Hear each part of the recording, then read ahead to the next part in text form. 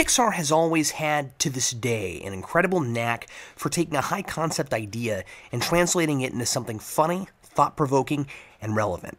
I once had a writing professor who said that all the great stories have already been told, and now originality comes from finding fresh, new ways of telling them. This is exactly what has made Pixar successful. They don't try to do that thing that's never been done before. They take the familiar and make it seem exciting and new again.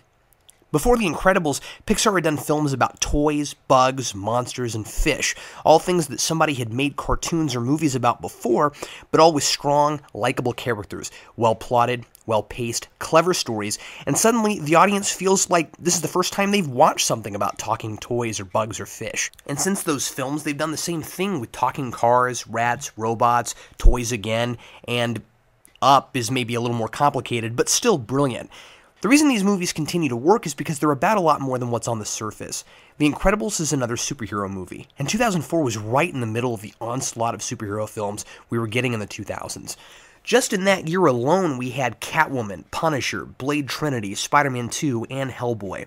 The Incredibles could have easily just been a fun movie about a family of superheroes that finds tongue-in-cheek ways to reference other superhero properties.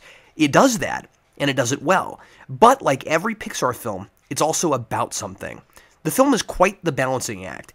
How do you make an entertaining, animated action movie about superheroes while creating complex and engaging characters, give them all well-plotted character arcs, give them an enemy with believable and clever motivations, and deliver commentary on the superhero genre, the real-life perceptions on that genre, and social commentary focusing on raising families?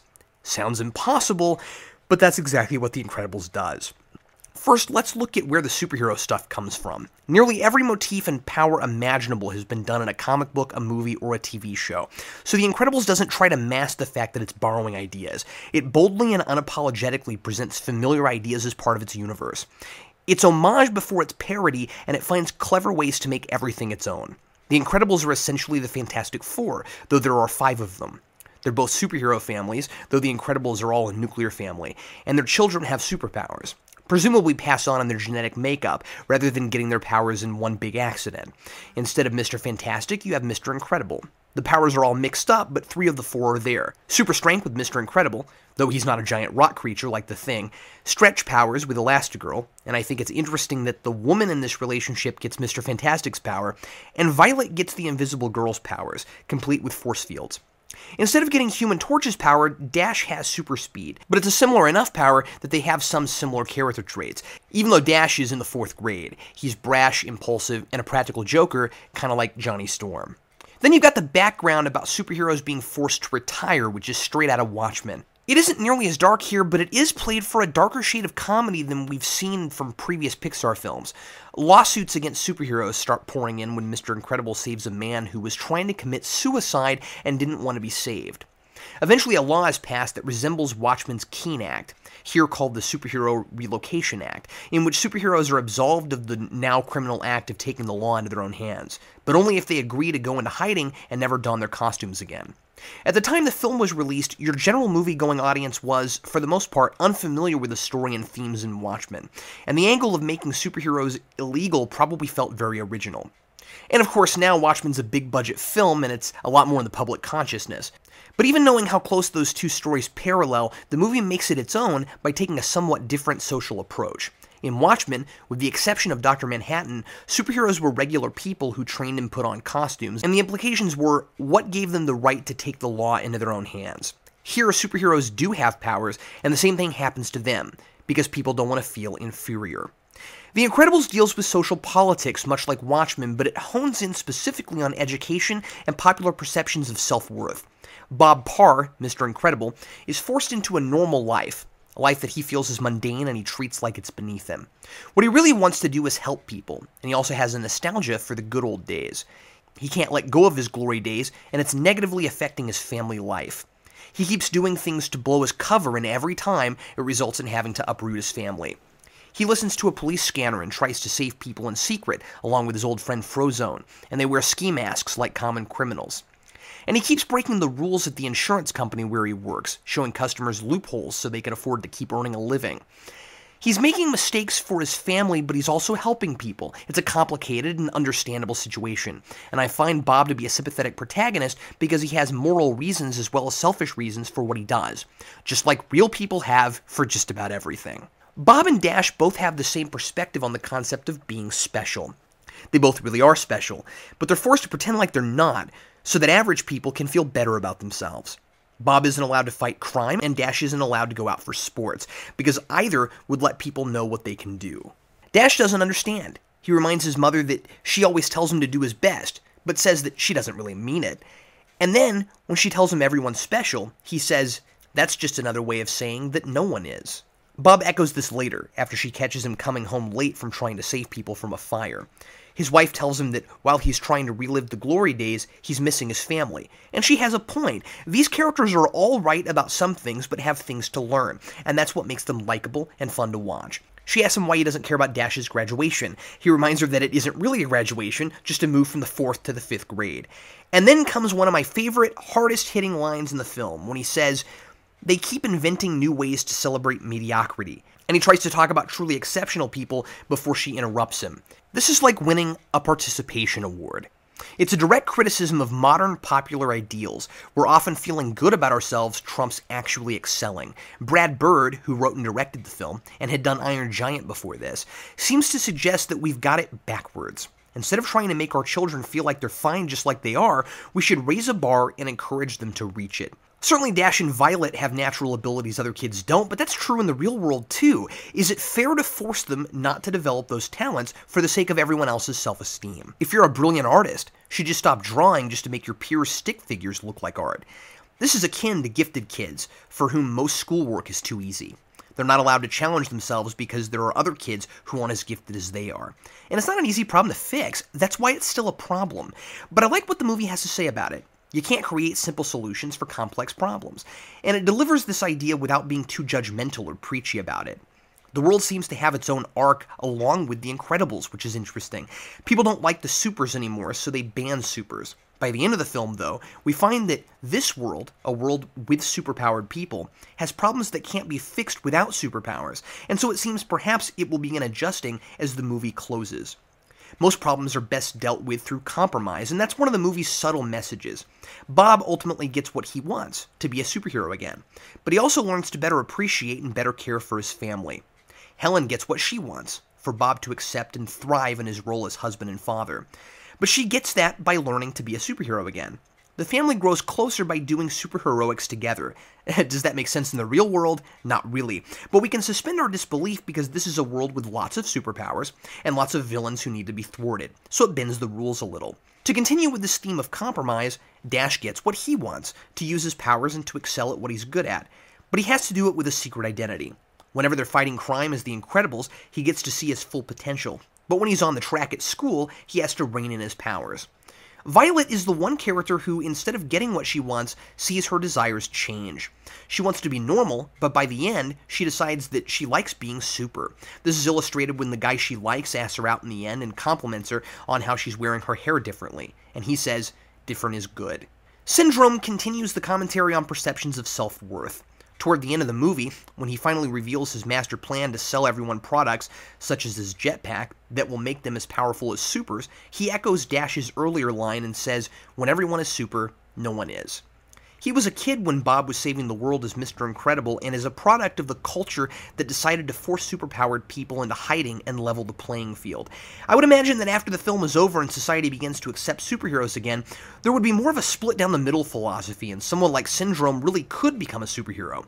He has an extraordinary talent to invent technology that could help him stop crime.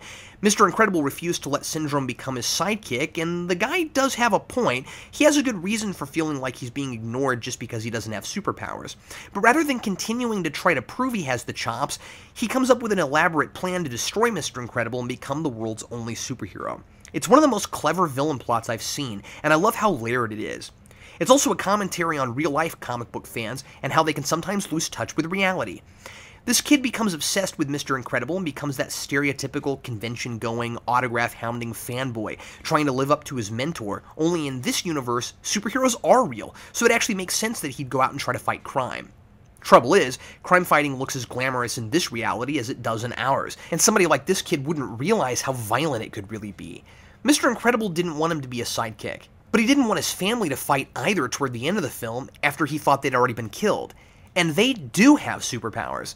But Syndrome's mind lives in a 2D comic book world. He couldn't be a superhero, so now he's got to be a supervillain. He wants revenge on Mr. Incredible, and since the world wasn't how he thought it should be, he's going to turn it into his kind of world. It's funny and twisted at the same time. And he has to be really out of touch to think anyone would really buy Syndrome as a legitimate superhero name. He also has a pretty brilliant plan that's cleverly threaded throughout the film, but not in a convoluted or difficult-to-believe way. He entices Mr. Incredible to work for him without letting him know who he is, by preying on his desire to become a superhero again. His assistant tells Mr. Incredible to fight a robot he's been using to kill other superheroes with, to test them for when they finally got to Mr. Incredible, and tells Incredible that the robot's AI has gotten out of control. But at the end, when Syndrome tries to make everyone think he's a superhero by beating his own robot, it really does get out of control.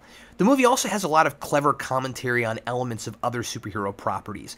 Edna won't make superhero costumes with capes anymore because they aren't practical and keep getting heroes killed. Syndrome keeps catching himself monologuing too long.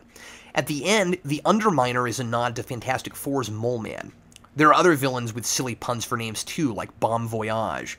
The computer room in Syndrome's volcano lair looks suspiciously like Cerebro from the X-Men movies. When Mr. Incredible and Elastigirl have a scene of playful banter toward the beginning, it reminds me a little of Batman and Catwoman, and I like how it's their wedding day but they're talking in innuendo rather than letting us in on this. And the Incredibles' powers are used in ways to accentuate the themes of family priorities, especially when they drop in a camper trailer on the highway and Bob and Helen argue about which exit to take. There are a lot of other cool nods to action movie properties, especially Mission Impossible and James Bond. The villain has a lair in a volcano. Mr. Incredible is told about his mission by a message that self-destructs. There's all this secrecy and intrigue when Mr. Incredible is hired, and he gets these great gadgets and cars to play with. Mr. Incredible is chased by a giant Indiana Jones ball.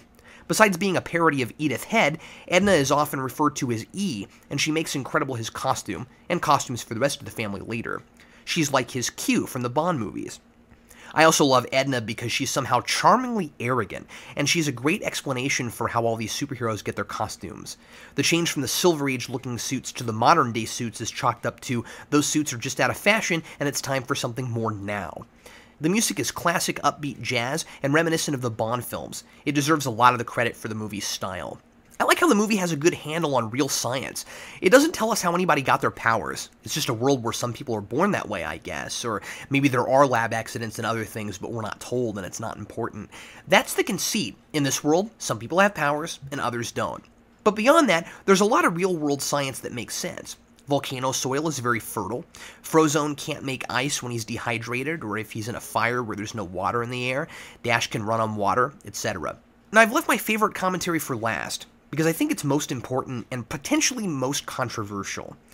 The movie makes a statement about what should and shouldn't be in kids' entertainment, and some parents were put off by the blatant references to death and killing in this film.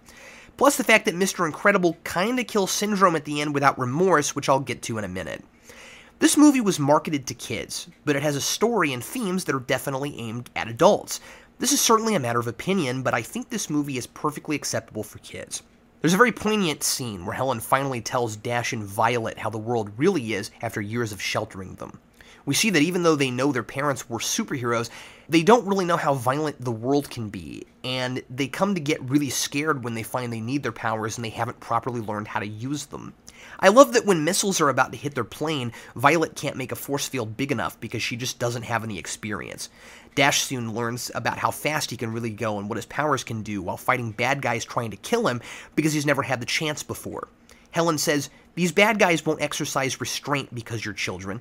They will kill you if they get the chance." This isn't here to scare kids, and it's not violence for the sake of violence. It is, in fact, the exact opposite. If characters must kick, punch, shoot, or stab their way out of a situation, we need to know what the stakes are.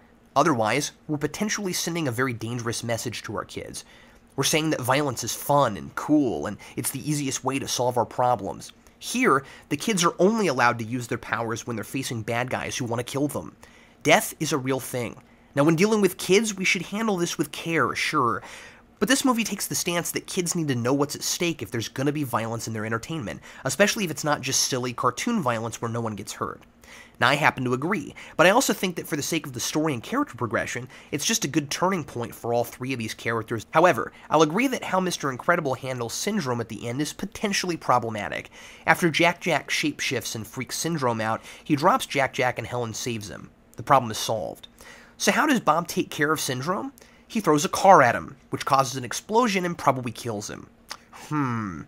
This is the guy who earlier refused to kill when Syndrome tempted him, even when he had good reason. He has a look on his face here where it looks like he didn't mean for this to happen, but really, he threw a car. The first time through, I never even noticed this, but I can see why it's questionable to people. These are characters learning about responsibility, and there's really no reason Syndrome had to be killed. Perhaps it's making fun of the superhero movie formula that the bad guy always gets killed. But that's not a good enough reason if it messes with a major character arc. Now again, I'm not sure if it does. Perhaps Bob decided that once Syndrome tried to steal his baby, he had to take him out to protect his family. But it does look a little suspicious, and I think maybe it should have been handled a little differently. But regardless, I'm still going to give The Incredibles a 4 out of 4. I think it's one of the best superhero films ever made, bringing something fresh to the familiar and giving us an exhilarating ride that makes us smile and think at the same time. Bye.